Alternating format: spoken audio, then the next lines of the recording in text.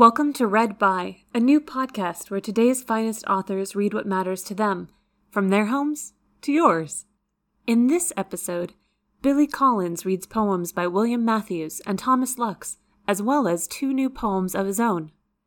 To learn more from Collins about his choices, check out the episode description. And now, Read By Billy Collins. This is Billy Collins, and I'm going to read a few new poems for you. This one is called The Last Shepherd. The last shepherd realized he was the last shepherd when the last sheep in his flock, which happened to be the last flock on earth, fell over dead on the side of a rocky hill. "I won't be needing this anymore," he said, hurling his stick, javelin style, into a thicket of brambles. "Or this," he said, referring to the look on his face, which was now more like a weaver's than a shepherd's. And here's a poem called Mice. I was normally alone in my childhood, a condition that gave me time to observe the activities of the many mice that had infested our house one night when the house next door burned to a crisp. They all ran across the snow-covered lawn to find places to hide in their new home.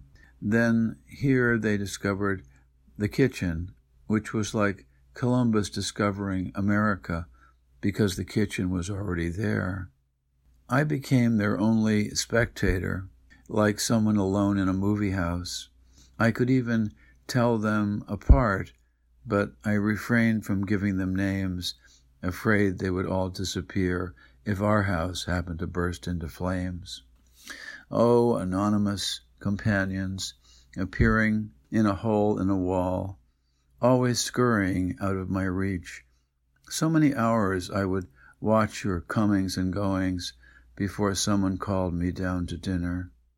You were the beginning of cinema for me, and one of the reasons I am the way I am this morning, an elderly child with a tummy full of oatmeal and a mouse on my shoulder, standing on its hind legs, whispering in my ear. Billy Collins again, and I'm going to read 2 poems by other poets, namely William Matthews and Thomas Lux. The William Matthews poem is called Spring Snow. Here comes the powdered milk I drank as a child, and the money it saved.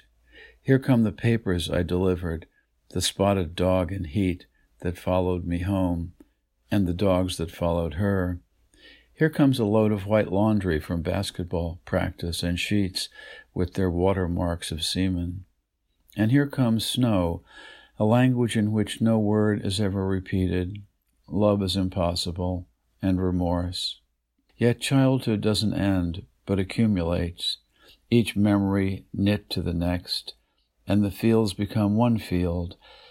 If to die is to lose all detail, then death is not so distinguished, but a profusion of detail, a last gossip, character passed wholly into fate, and fate inflects, like dust, like flower, like snow.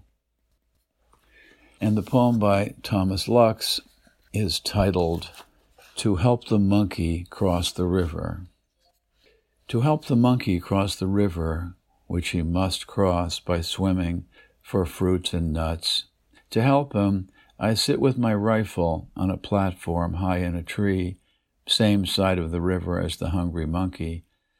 How does this assist him?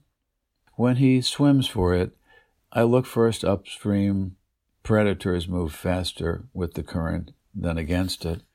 If a crocodile is aimed from upriver to eat the monkey, and an anaconda from downriver burns with the same ambition, I do the math, algebra, angles, rate of monkey, croc, and snake speed, and if it looks as though the anaconda or the croc will reach the monkey before he attains the river's far bank, I raise my rifle and fire 1, 2, 3, even 4 times into the river just behind the monkey to hurry him a little.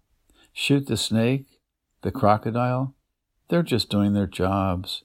But the monkey has little hands, like a child's, and the smart ones, in a cage, can be taught to smile. Read By is produced and commissioned by New York's 92Y Unterberg Poetry Center, a home for live readings of literature for over 80 years. To invite more authors into your home, subscribe to Read By, wherever you download podcasts.